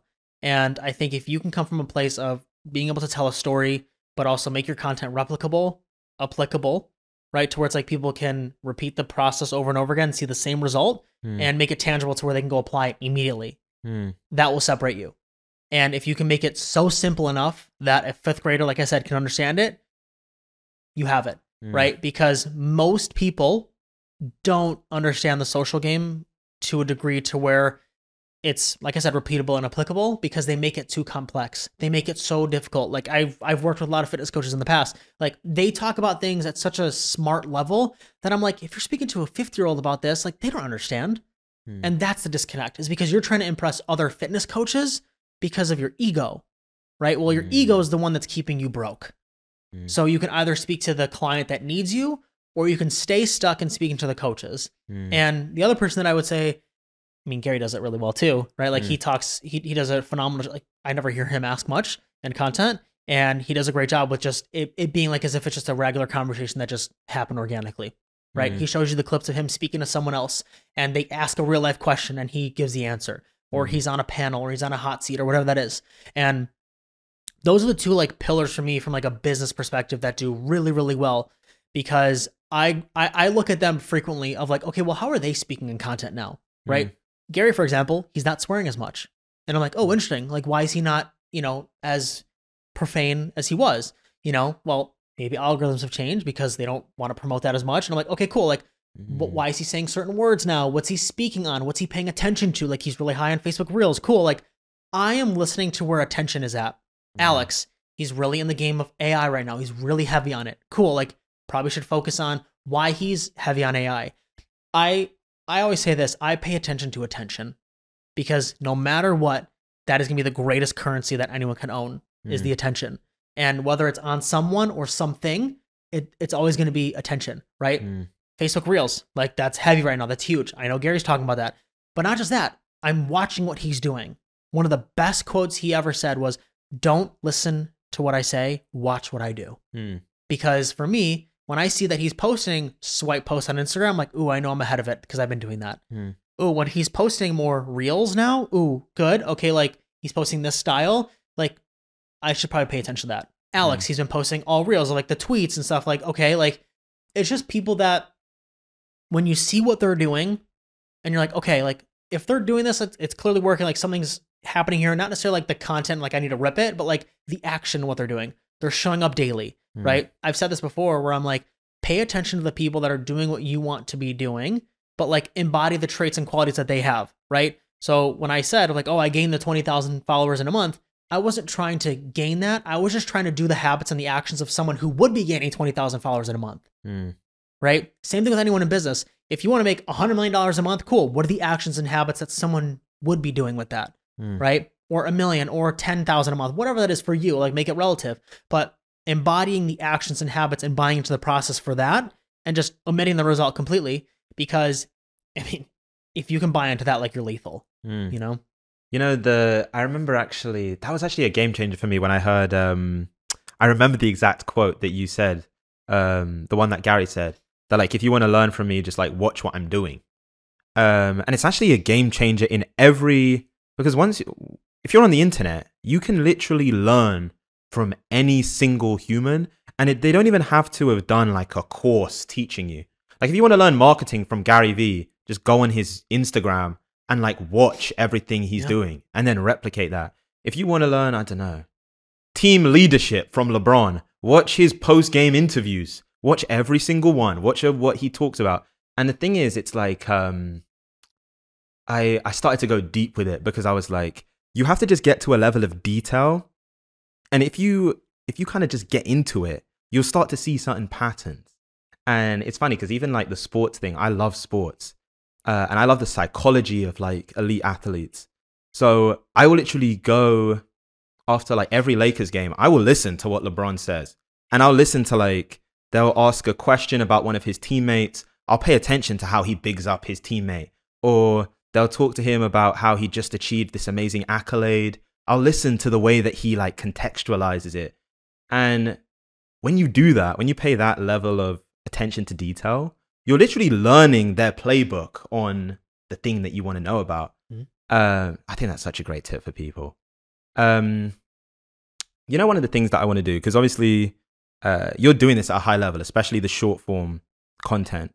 And here's what I know from doing even the trailers that we do for this podcast. Sometimes when you actually take the video length down, more work actually goes into it. Yeah. Like you would think that like way more work would go into like a 10-minute video than like a 30-second clip. But the thing that people don't realize, and I see it when we're putting together these trailers for the podcast, is we're taking what is really like an hour of information and condensing it into 30 seconds. And not only do we want to give you value, like you're actually learning something, we want to keep you hooked and captivated the whole time. Mm-hmm. That is incredibly difficult to do. And so I want to know from your perspective as someone that's put out so many videos, what is the behind the scenes like? Because you kind of gave us the front end. You said, you want it to be applicable. You want it to be repeatable. Mm-hmm. You want it to be simple. That's the finished final product that people are seeing, that 30 seconds. There's so much time that goes in behind the scenes. So take us behind the curtain. What is happening behind the scenes of your videos? It's a great question. So not just my videos, like anyone that I work with too, of like I review their content and everything too.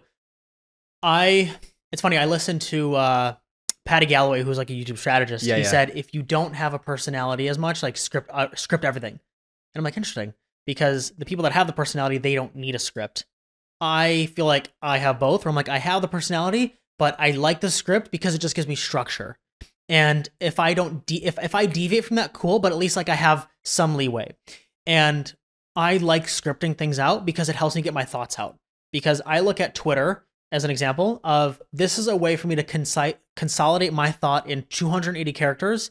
And I have to do a really good job with that. I view short form content the exact same way of like, okay, if I could do this in 280 characters, I could do this in 28 seconds, right? And the number one thing with how I script, and not just, my videos and everything, but it's just, I look at the language of like, I'll run it through I forget the website that I have, but it spits out the grade level at which I was speaking in. And if it's anything above 5th grade, I'm like, too complex. I'm like, I gotta make it more simple. And it'll show me the words of like, ooh, this is like a subjective, this is a noun that's like, higher level noun. And it's like, okay, well, I gotta take this out, and I gotta replace it with something else, because I know most people aren't gonna understand that.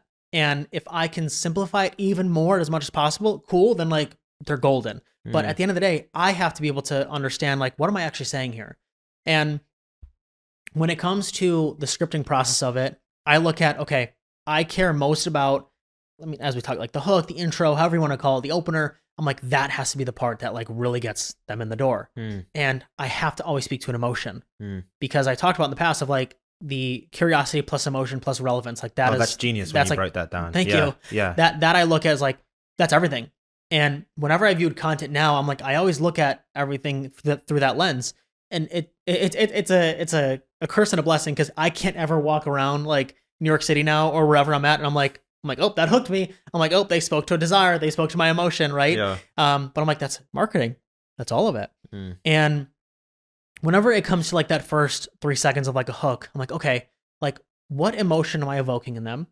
Like using their words, right? So for example, if I'll break it down. I use the example of like, this is the example. You are destroying your chances of growing on social media if you are doing this, right? Now, obviously I talked with more conviction on it, but like this part is the part that's like, ooh, what is that thing, right? I want to start generating questions in your head of like, what could I be doing wrong? I thought I was doing everything right. Like, yeah, I'm not growing. Like, that's me. Like, what could I possibly be doing that's destroying my chances, right? Like, destroying is a strong emotion. That's a strong feeling. Like, what could I possibly be doing? And if you're someone that's sitting in the chair, you're like, oh my gosh, like I haven't been growing. That checks the box. Like, I want to be growing, but I'm not. So this thing that I could be doing, is that why? Right? Like, I want to start generating questions in your head, but making you feel that way of like, wow, I don't want to be destroying my chances of growing on social media. What could that be doing? I have to make it relevant too. That's the final component, right? Like, you want to grow on social media. Like, that's the relevancy component of it.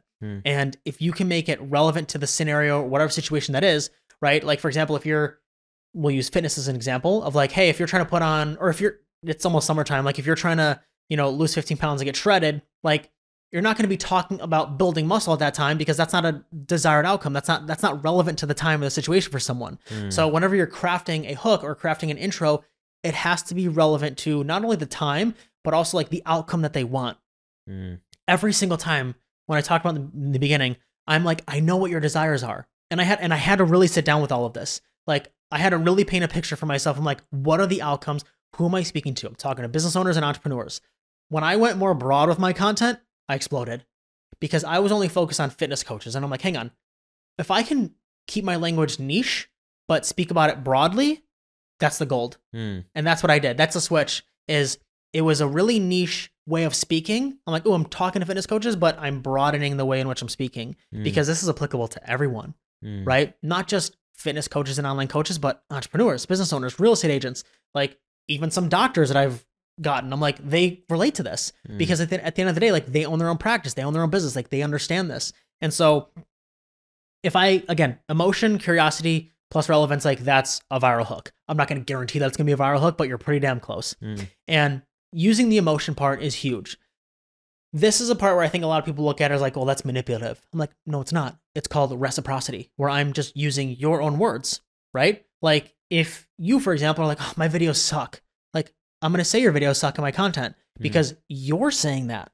I'm not saying that. I'm just using your words, right? And so when you hear it, you're like, yeah, my videos do, like, they do suck. I have been saying that because guess what? Behind closed doors, you're saying that to yourself. Like, oh, my content's shit. No one's watching my content. My content's getting no views.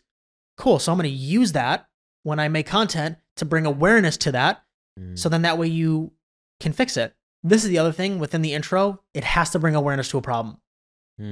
People may not know they have a specific problem, but it has to bring awareness to it, right? And all of my content specifically, this is more educational of like, I want to be informative to you, but I want you to be able to take this and go apply it. So this speaks to that. But it has to bring awareness to it of like, hey, I know you are in this situation. You also know you're in this situation, but maybe you don't know this component of it to where it's like, hey, you want to grow on social media, but like this part is actually holding you back. You're like, okay, cool. Like, I know I want this, but I'm not aware of this one piece. Cool. So I'm bringing awareness to it. Right. And that's the other thing in your content, like I said, is you need to bring awareness to it right away. And the other switch that I made, which has been huge, is delivering immediately. The one tip that I learned from Mr. Beast, and this has been an unlock, is if you're going to make a video about how bananas are the best fruit in the entire world, don't then show a clip of you doing something else, like right away. Like, show them, like, talk immediately about why they're the best things in the world. Like, what are the benefits of them? Why are they better than the other fruits? Right? Like, speak right away on it, like, deliver. Because I think a lot of people, they look at old 2018 YouTube culture where it's like, well, you got to stick till the end to get the information. No, give it right away in the beginning. Like, give it right away. Because the answer that I like to say is, when you can give people the answer right away, then walk them through how you got there, they'll watch. That's how I like to look at every piece of content right now. And Mr. Beast does this perfectly, where he's like, his last video was a $1 airplane seat versus a $500,000 airplane seat. And the beginning of the video, he starts off like, this is a $500,000 airplane seat, but before we get to this, like, we're gonna have to go through all this. But he shows you what that is right away, because you know your mind's like, I don't really care about the $1 seat, but like, what's a $500,000? Well, here it is, but like, we're gonna get to this later, but first we got to go through the $1 seat. Yeah. But you deliver immediately, and you walk them through how they even got there. Like, what was the progression of the $1, and then what came after the dollar? But he fills the gap. And what I say with that is there's a curiosity gap within that, right? Yeah. This is the next component that I always look at is, what do you know versus what do you want to know, right? You have a perceived notion of, okay, well, you know, I think I know this. Like, well, I've been told on social media, yes, I should focus on my hook. I should focus on, you know, delivering whatever. Like, well, what is this part? Like, if we're using the example that I gave before, right? Like, you think you know this, but here's this other component that you don't know. And that's the gap that I'm trying to close for you, is like, I want to be right there for you where you're asking questions and you're like, I don't know what this is. Well, the one thing is, you're selling too much. I'm bringing awareness to it right away, and I'm going to say it right away. Right. And then I use the example in my last video, like, have you ever seen these people? And and I like the character that I play, Mikey, who's like an Italian coach, whatever, I play him. It's showing you like, hey, you might have seen this before on social. Like, have you ever seen this person, whatever, but I'm giving you the examples right away. But I want that gap to be prevalent in every piece that I do, because you have a perceived notion of something, but I have a perceived knowledge on something that you don't know, or maybe you do, but I'm going to present it a different way. Right. And that's how I always look at whenever I script things out, is I want to be able to fill in that curiosity gap of, ooh, what's keeping you curious here? You talked about before within the clips you make for this podcast, what keeps people hooked all the time to like keep them wanting to watch? It's those micro hooks, right?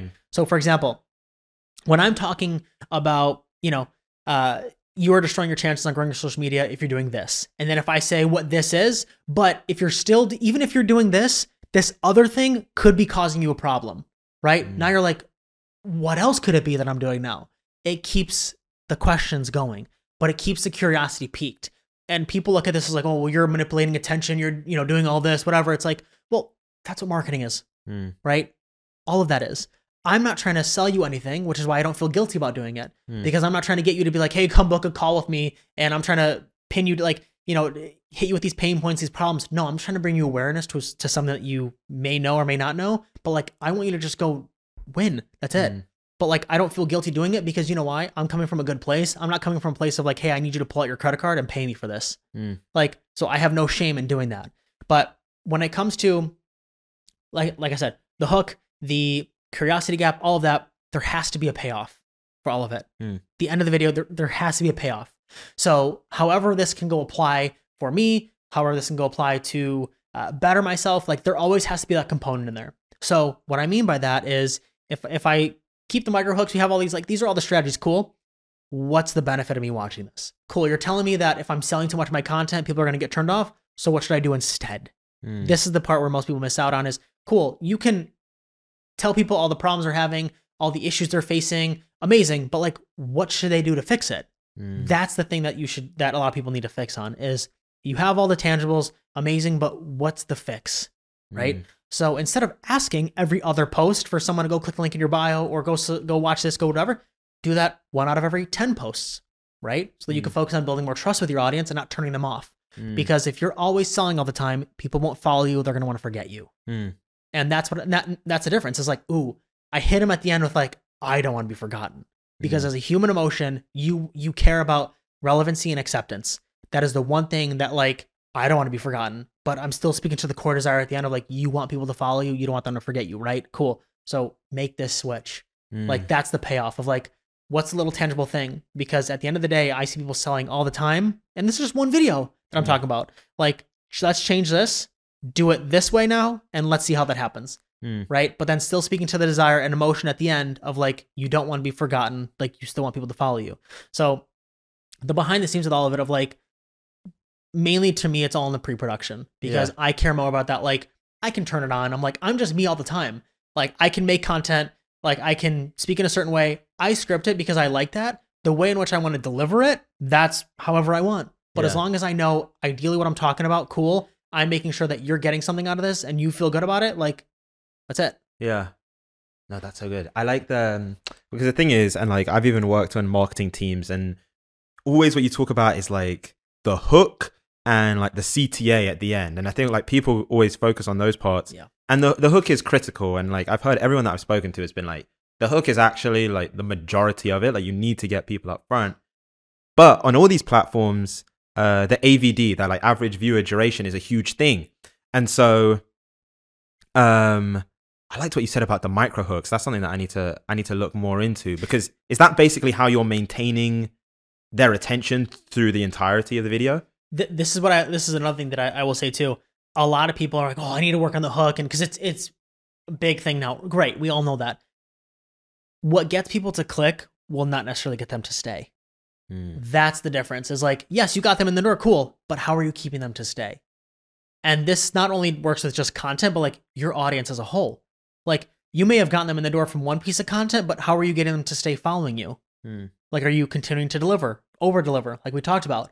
And within the micro hooks, right? I like to look at that as from a YouTube perspective. I think podcasts, it's different, because I think podcasting, people expect more of a conversation and it's more of just like laid back. But when it comes to YouTube videos, like let's say you want to put out a tactical long form video and there's like, let's say a 3, 4, 5 step process to achieving a certain outcome. Cool. Then at part 3, you're like, amazing. Like, even if you know all these 3 parts, there's still 2 parts that if you don't execute these properly, you might face some massive problems, right? Like you're still delivering of like, cool, even if you got these all checked off, like you're still getting their buy-in.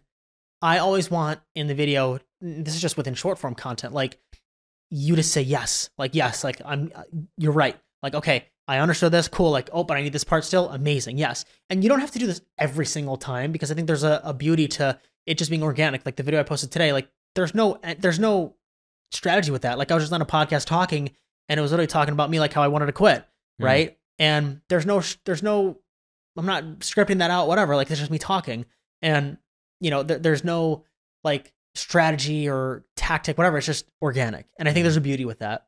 But if you're also someone who is wanting to like script out videos, you're wanting to make dedicated content, like micro hooking people within it is a reason to get them to stay bought in. Okay, you know what I think will be actually, I think this will be really valuable for people, and I want to get your take on it. I've been hearing from more and more people who are like entrepreneurs already, people who are working, but just like people are cottoning on to the fact that like having a brand online is a huge thing. And I think people see an Alex Hormozi, they see a Gary Vee, and they admire it, but it also feels completely out of reach, right? Like if I think about Gary Vee, and I've even heard Alex Hormozi talk about this, it's not just him filming the content. Huge team. He's got people, and I think he has like dedicated days where he shoots content, but he has people doing like the scripts. He obviously has people doing the editing. And I also think he's gotten to the point where he's done it so much where he's very sharp and specific in what his value add is. He knows who he's talking to. He knows his niche. He knows his style. He knows why the people are tuning in. For the person that's just starting out and is like, okay, I think video is my medium. I have the personality, I got the charisma, whatever, or I just have something to share and I want to do it through video.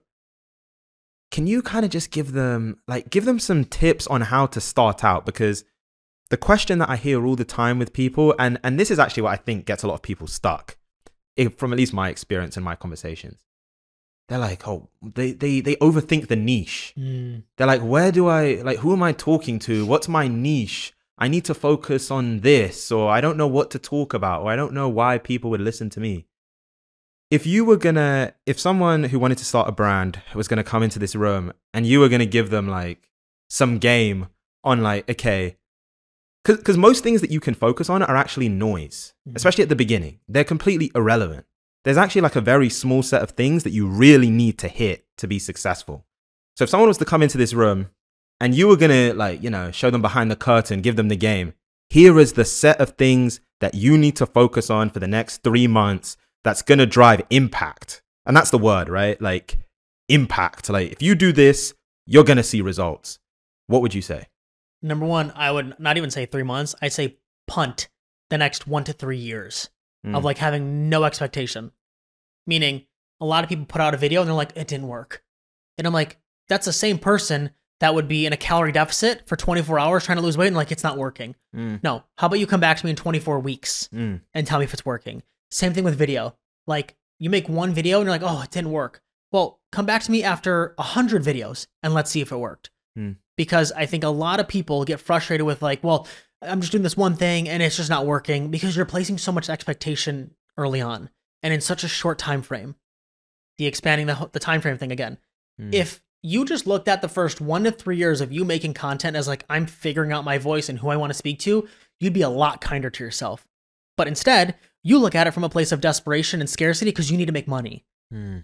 Because you're in so much pain of like the job and the life that you hate that you want to use this as a vehicle to get out. But the way in which you're trying to go about it is so wrong and from such a scarcity place that you'll end up miserable and poor and in the exact same place you are right now. Because you don't actually want this. You want the result of it. You want the result of the freedom of the lifestyle that you want of being an entrepreneur, being whatever it is. But you don't actually want to make content for the long game. Like, I want to make content for the next 90 years because I love it in my bones. You want it because you need to pay rent this month. We don't come from the same world, right? Like, I am in it for the long run. You are in it for like, I just need money now because like I want to cash in on this online thing. But like, that's not how you play the game. Like you said, the people that are going to play this the longest are the ones that are going to be the most consistent.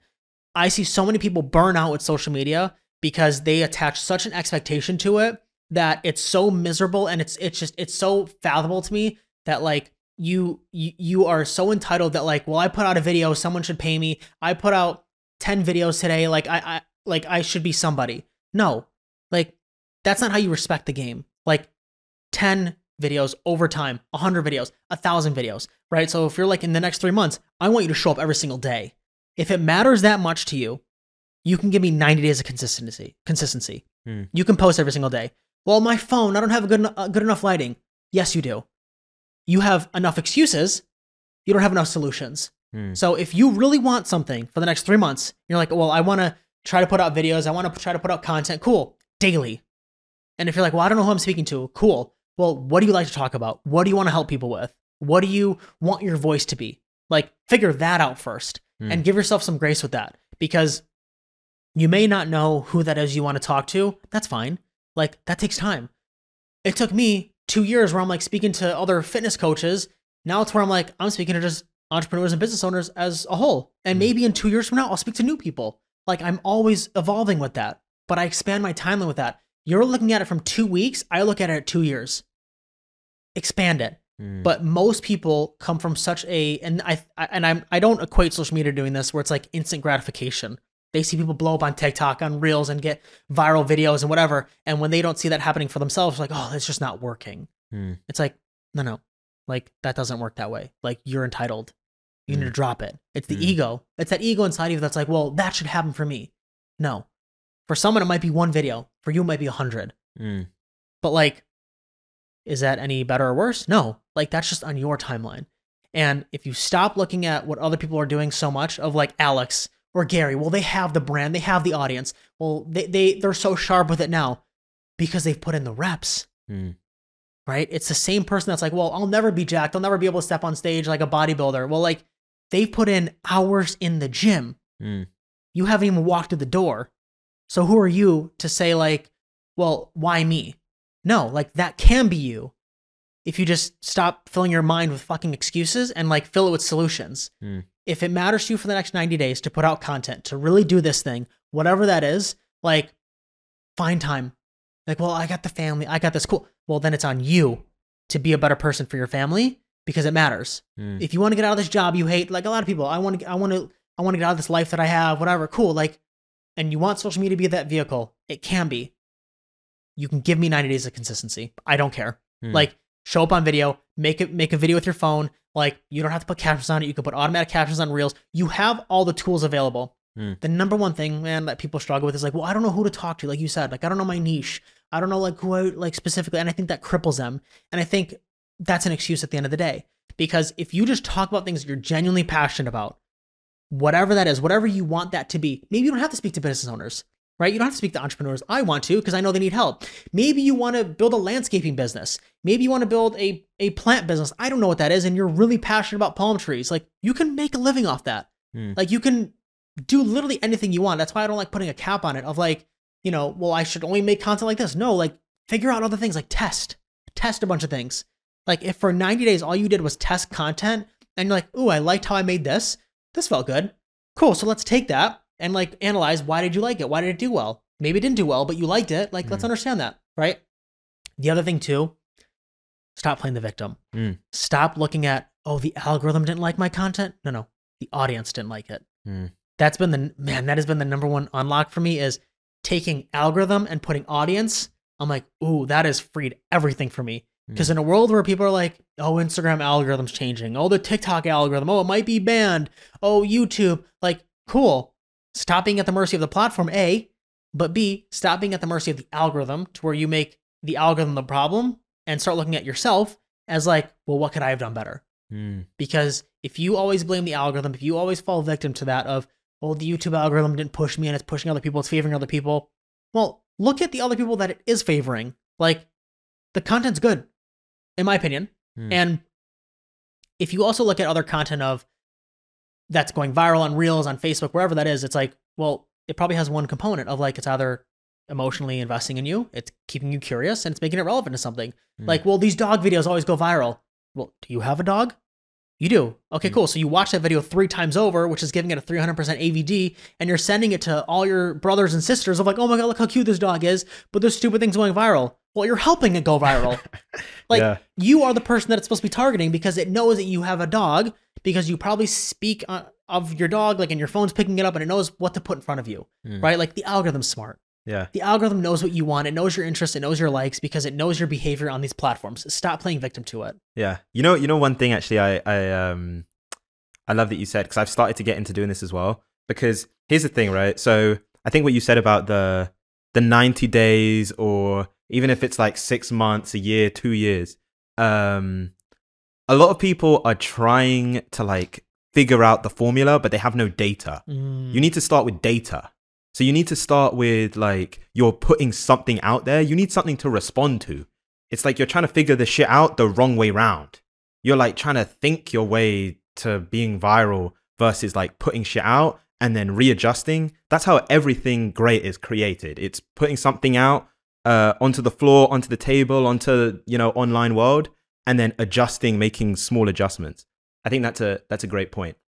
But after that initial 6 months, a year, and this is the game I'm starting to get into now, it's like, okay, how do you figure out like what's working? Like the stuff that's working versus not working, how do you figure out what adjustments you need to make? And the space where I'm starting with it is exactly what you said about the dog videos, which is like, start to analyze your reaction to content. Like when you have a favorite TV show, you have a favorite short form creator that every time he posts, you're watching that shit. You have an Instagram profile that you just love scrolling through, and you're like, wow, the way that he or she does stories is like super engaging. But don't just take it at that surface level. Think, wait, why is it? And it's crazy when you actually get into the details and you start to see the really small things that creators are doing just to keep you hooked. And that process of just constantly analyzing your own behavior, you'll start to slowly figure out the game. I'm curious, do you have any more tips on just like how you can figure out like what adjustments you should be making? I'll tell people this. I'm like, I can learn everything about you if I just look at your YouTube home feed and your explore page on Instagram. I can tell everything about you. What are you looking at? Like, what would you be looking at? All the interests of like what's popping up on your feed. Like if you look at my Instagram feed, it's probably going to be things to do with planes and soccer, because that's what I'm heavily interested in right now. I mean, I have a healthy obsession with planes too, and soccer too, because I'm invested in like the Premier League and everything. Like I'm a Man City fan, so like all those things are going to be like on my feed, right? You're a Man City fan. I know. We're going at it right now. I'm an Arsenal fan. Oh man, it's you guys are leading. Yeah, you're doing well. We're doing well right now. We'll see. We'll see how it ends. The reason I say that though is because I'm like, okay, if I just look at that and your YouTube home feed, I'm like, where's my eye going to first? Is it, Man City put out another vlog, a day in the life video? Or did ESPN put out a video on LeBron? Because I'm a big LeBron fan. And I'm like, what am I clicking on first? Right? But like, not only that, Mr. Beast put out a video, and I'm not even subscribed to Mr. Beast, but it's recommended to me because I watched him in the past. I'm like, I want to watch that because it's creating more curiosity for me. Like the LeBron thing, I'm like, that's predictable because they're talking about the Lakers if they're going to win. They've been talking about this for a while. Like Man City, oh, I know who they're playing this week. Cool. I don't really care that much. But like Mr. Beast trying a $1 airplane seat versus a $500,000, like that's different, right? I always pay attention to, like you said, the consumer behavior. If you stop looking at content as like, well, this is just a good video, like it went viral, like it's got a lot of views, like why though? Like actually analyzing your own behavior as a consumer. There's times where I consume content, but then there's times where like I'll stop and I'll understand like, why did this do well? Like I'll go through Hormozi's old videos and I'll run an analytics check of like what his top performing videos were. And I'm like, why did all these do well? And there's a common theme right now that a lot of people are missing, which is huge. What I call in real life content, the IRL style of like taking you with them is huge right now. Because in a world where 2020 we were all in our homes and not able to do anything, like that's making a comeback now, I feel. Because people want to see how you live your life outside of your home. And all of Alex's top videos are when he's going to 7-Eleven to show you how you can get 100 grams of protein at 7-Eleven, right? And it's interesting. It's like, but why does it, like it's so stupid. It's like the least produced thing. It's just him going, but it's just, he fits the part. He's jacked, but it's also like, oh, like that's, I didn't know that. Like, I didn't know I could get this bag of jerky or this protein shake or whatever, but like, it's this in real life style of content that I think latches other people onto creators as like, oh, you do other things outside of what you normally do. Like, that's cool. When I see Alex go to 7-Eleven, me, Enrico, I'm like, oh, you go to 7-Eleven too? I'm like, I do too. It's another connection point, right? And even Ryan Pineda put out a video about like how if you wait in line at Costco to pump gas, like you don't care about your time. It was just a video of him on his iPhone, like put the Instagram captions on it, whatever, like not heavily produced, blew up. And I'm like, interesting. Like I pay attention, like why is that doing well? Versus a video of him sitting in a studio, really nice camera, really nice setup, great topic, audio's crisp, bombed. But a video of him at Costco did well. I'm like, well, I relate to that. I'm like, I go to Costco, right? Like I understand that. And it's also cool because it's like, I like seeing what you do outside of that, right? And I think if a lot of people tap more into that, if you have more of an establishment right now, but not even just that an established brand, but just showing people like other things that you do that make it relatable, that make you the character relatable. And that's something that I spoke about in my story of like, I need to switch up my content. And that's something I need to do too, is like make it more relatable to where like, look, I'm outside in the street, like filming a video. Like I don't have the best lighting. I'm on my iPhone too. Like I'm doing all this stuff. Like I'm just talking to you about certain things. Like I'm filming in public and I'm really nervous at the airport, but I'm doing it. Like all these things that it's like, oh, you do this too, that a lot of people want to be connected with. I think vlogs are going to make a big comeback shortly because as the world's more it's opened, people want to see more of that because we've seen a lot of like talking head in the home, whatever. I mean, great. I think people want to see outside of that. I feel like social media is itching for that a little bit more and it done really well, especially from like the high level entrepreneurs and business owners. But long about way of saying like, pay attention to what gets you to want to click. Like when you think of like scroll stopping hooks and whatever videos, I'm like, what got you to stop? Maybe it wasn't necessarily like a really well done hook. Maybe it didn't speak to a pain point. Maybe you just got curious because you're like, I wonder if he's actually going to do this. Like you could see a YouTube short thumbnail or a video on like, I can't believe I bought this for $1 million. What is it that you bought for $1 million? Like, but it got you curious, right? Pay attention to how you view content. Don't just mindlessly scroll. I tell every single person that I work with, I'm like, I want you to pay attention to for 10 to 15 minutes, like screenshot everything that got you to stop. Even if it was for 5 to 7 seconds, but you got you to stop. It wasn't like an afterthought of like, oh, this scroll, this was interesting. Like screenshot that. Like, why did that get you interested? Right. And then however long you watch it, like, but just pay attention to why did this get you interested in the first place? I want to ask you one more question, and then I want to ask a few like very tactical, specific questions. But I want to start with this, which is, actually, you know what? Let's do the tactical. Let's do the tactical ones first. What do you think about like? I know a lot of people ask about like captions, like titles. When you're thinking about like captioning your video, like what's your thought process? What I care most about is like that first screen that essentially is like a title card. I look at that as like a YouTube thumbnail. So when it comes to short form content, the first, like I said, 3 seconds, yes, it matters. But I want to almost have a title card act as if a thumbnail. So it's not necessarily what I'm saying in the first part of the video, but it's more so bringing awareness to a point of like, hey, don't stop making this mistake in your content, right? Because when you scroll through my Instagram feed now on Reels, it's like, ooh, like what mistake am I making? Or what are these 3 things that I need to hear about? What is this, right? Like I want you to like be curious on the Reels feed. So that's mostly what I care about with captioning. When it comes to like emojis and whatnot, like I'm okay, cool. Like as long as it's supporting it, can I highlight like yellow? Because yellow is a good text to bring awareness. That's a good color for that. It creates a level of urgency. Can I capitalize like, instead of this font on a top level? Because I always like a stacked caption to where it's like one line and then the next. Like maybe the one line is a little bit bigger and the next line like adjusts to then being smaller. So just it creates that variability. If I need to add imagery within editing, like to support a point, because I think for too long you could have a video going and it's like, if we're just on this camera for like 10 seconds, it can get boring, but then you switch to that one and it's like, oh, cool. Like that's a new pattern interrupt. That's a change, right? It's just another visual stimulation.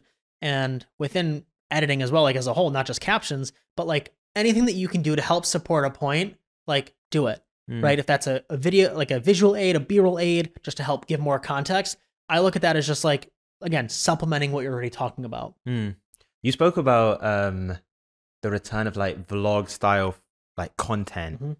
And it's funny, even when I speak with Chris, I say this, and this is why like as soon as the guest steps in, we get the camera rolling.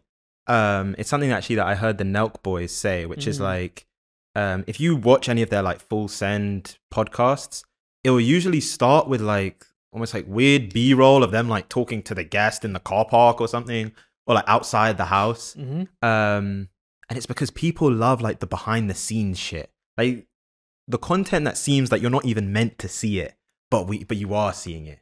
It's like the real stuff. Like people gravitate to the real stuff. I kind of want to hear like almost like a day in your life. Like you're consistently putting out content at a high level. I think it would be incredibly interesting for people to know like, what does your days look like? Like what's the behind the scenes that's allowing you to have this result on the front end of all this polished content coming out? Yeah. I mean, each day is a little bit different. Like Mondays are more heavy days where like I'm on one-on-one client calls, just like talking. So I don't really use that as a way to film because I'm just creatively tapped. Wednesdays and Thursdays are days where I'm like, I block everything off to where I'm like, I just want to do what I want to do. And whether that's, I want to go work out at 1 p.m. or I want to go work out at like the morning. But like for me, I spend a great deal of time of just like studying content. Not only just that, but I'm like, okay, well, what other problems have I talked about, but what can I like do better with, right? And a lot of that comes on those Wednesdays and Thursdays. Weekends, it's funny, I used to be the type where I'm like, I need to be working on the weekends and like hustle all the time, but I'm like, there has to come a balance. And like I'm in a season now where I'm like, I want to spend less time socializing with people and more time like on me. And whether that's like working out or like with my girlfriend, but like I'm just not in a phase of like wanting to like go out and do things and whatever. Like I want to be locked in right now because I want to build more momentum. So like I said, like Monday is just like more client call meetings. I still do editing as well. So like editing is on Tuesdays typically. And then Wednesday, Thursday is just big filming. And then Friday is just kind of like touch base calls and stuff. So that's essentially just like how that looks. It's funny. I was listening to Alex. He talked about like his day in life. He's like, like 8 to 1, like 4 a.m. to 1 p.m. is literally whatever I want to do. And then have a couple meetings, then dinner, and that's it. And I'm like, that's so simple. I'm like, I love that. I'm like, I need to restructure that. Yeah. But it's interesting. I've restructured to when I have like one-on-one calls with people to specific times, just because I'm like, if I sporadically have it like every other day, then it's like I'm not being able to focus on like what I want and what I want to do. Which putting out content for me has like exponentially grown everything. And so like that's got to be priority. Yeah. Okay. I have two final questions. The first one is this. We've spoken about like the art of content. And I say the art because I truly believe that. Like, I think it's actually, it's a craft. It's something that you have to learn and develop and get better at. When it comes to like putting out content and developing the art, if I wanted to learn storytelling, because that's really the key component, right? And I think people don't pay attention to that.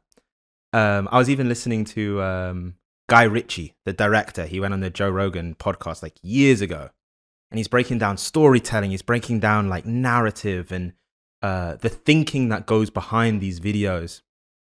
Do you have any inspiration or people that you're learning from when it comes to the art of storytelling? Casey Neistat's been a massive inspiration for me. Early on, when I watched him do vlogs, it was like 7-minute videos, like 6-minute videos. But I'm just like, how is this guy waking up in the morning and then finishing a vlog to be ready for the next day? But he tells a story within it. Like, whether that's him going to Lower Manhattan or he's going to Upper East Side for something, but I'm like, he's telling you a story of like something that maybe have happened with his brother 3 years ago, but he can paint a picture in such a great way and recall other footage that he has. But it's like, you take something away from each video while he's like on his boosted board and he's going throughout the city. But the one thing that I learned about storytelling is I'm like, it's contextual to everyone. I'm like, however you want to tell a story, like that's the variable. Because the number one thing within content is the creative is the variable with all of it. Like, however you want to tell the story is up to you. If you want to use extra B-roll to like I said, add a point to something or to be able to supplement it, cool. Like, then that helps add to the story of it. If you want to relate to an experience that you had and like have it be raw and just talk about it, like I don't ever put constraints on content or storytelling or how you should speak about something, because I feel like if it's a story that you can relate to, or if it's something that is contextual to a piece of content right now or an issue that someone's solving and you want to relate it to a past experience that you've had, amazing, like tie that in then. And I think that adds element to it. But the one thing like with Casey that I loved with him was he made a video like about I think it was like a Nike shoot that he did, or no, there was one about him like skating in New York City when it snowed a lot. And like he just talked about like what that was like and that time. And it was just interesting to me because I'm like, ooh, that's like an interesting story. Like I never would have thought that you could even skate in New York City when it snowed a lot, right? And just the way that he, I think, articulated it. But for me, what was enticing was he always kept it moving. Like he was always moving within his videos. He was never too much in one spot. And so for me, it always kept me like, I'm like, where are we going next? You know, like it always made me like feel like I left. Casey made me feel like I lived in the city with him, and I had never lived in New York City. And he almost told a story subtly of how beautiful New York City was wherever he would go without having to do so. And the reason I loved coming to New York was because I'm like, I feel like I've lived here before. And I think if someone could do a really good job within storytelling of feeling like, wow, I feel like I know you already, or I feel like I've experienced things with you, then like you've mastered the art of it, I feel. Yeah. Okay, here's where I want to end. I remember there's this sports journalist, and he actually used to be an NFL player. He's called Emmanuel Ocho. I think he works on Fox. He also has like his own content that he does. And I remember him talking about he had like this video that went viral because he'd been putting out this content and these videos called Uncomfortable Conversations with a Black Man. And it had gone like viral, I think especially over the pandemic. And he gets a call from Oprah.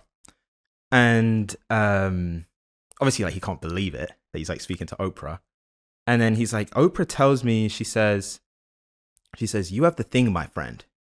And not many people have the thing, but you have the thing. And when you were talking about Casey Neistat, and we've obviously spoken about Mr. Beast, we've spoken about Gary Vee, we've spoken about Alex Hormozi. Certain people just kind of have the thing, right? Like they just captivate you.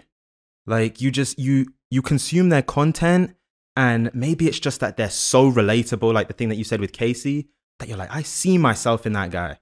Maybe it's Gary, and like even what I said about listening to him on the podcast when I was like 16 years old, he speaks with such energy and conviction that even though he's just like an entrepreneur, and at the time he's telling you he's going to own the Jets, you're like, I believe that fucking guy. Like he's going to do it.